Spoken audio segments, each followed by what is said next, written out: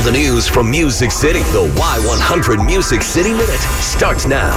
Well, this is hilarious. Luke Bryan's not going to be able to live this one down anytime soon. So he obviously performed at ACM Presents Our Country, right? The big special where everyone's at home. Yes. They're all performing their songs and doing it the way they want to. Well, unfortunately, there was a certain TV station. I didn't get to see where it was because Luke actually shared a screenshot from this TV station's broadcast of him because he wanted to go watch himself. And they labeled him Blake Shelton. Oh, God. So literally, Luke Bryan's there is playing, and there's a little caption there saying Blake Shelton. And he just posted it and said, I got to work harder. That's so great. But the best part about this is the reactions from the other artists. So Blake Shelton got in on this, and he said, wow, look at my spray tan, everyone. That's awesome. Jason Aldean and Karen Fairchild, they posted tears of joy emojis, just crying, laughing at it. And then Dylan Scott, he just had to get in one cheeky one saying, love watching you on The Voice.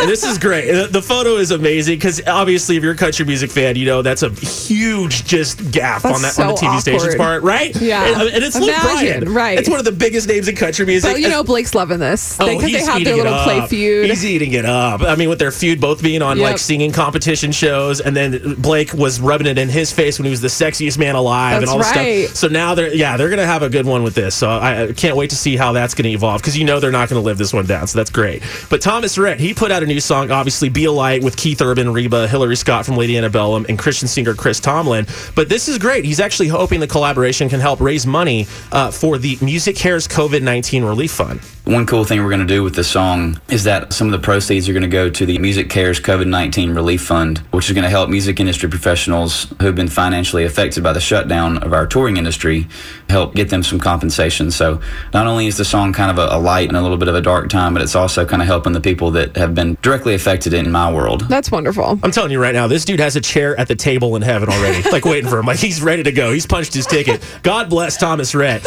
So Kane Brown and his wife Kate, they've been using time at home to brush up on their parenting skills right now, and Lord knows we all need to do parenting skills. I was going to say parental, but then I was like, is it parenting or parental? You would have done the same for me, so I got you. It's a fun debate. So they include singing to their daughter, and Kane says his 5-month-old Kingsley is really warmed up to his song For My Daughter. This is awesome. Me and Kate both sing to her, even if it's just, randomly singing and you look over and then she's just staring at you because she loves music. But we have noticed that For My Daughter, she really pays attention to, but Kate used to play it forward to her stomach. So it was just cool to see her react to the song like that. So cute. I follow both of them on social media, and they've just, she's been making him breakfast. She cooks a lot. I'm like, dang, I need to step my game up. Must be nice, Kane, because when I sing to my daughter, she said, Daddy, stop. Daddy, stop. But you can check out all these stories right now on our Facebook page of the Music City Minute blog. That's your Music City Minute.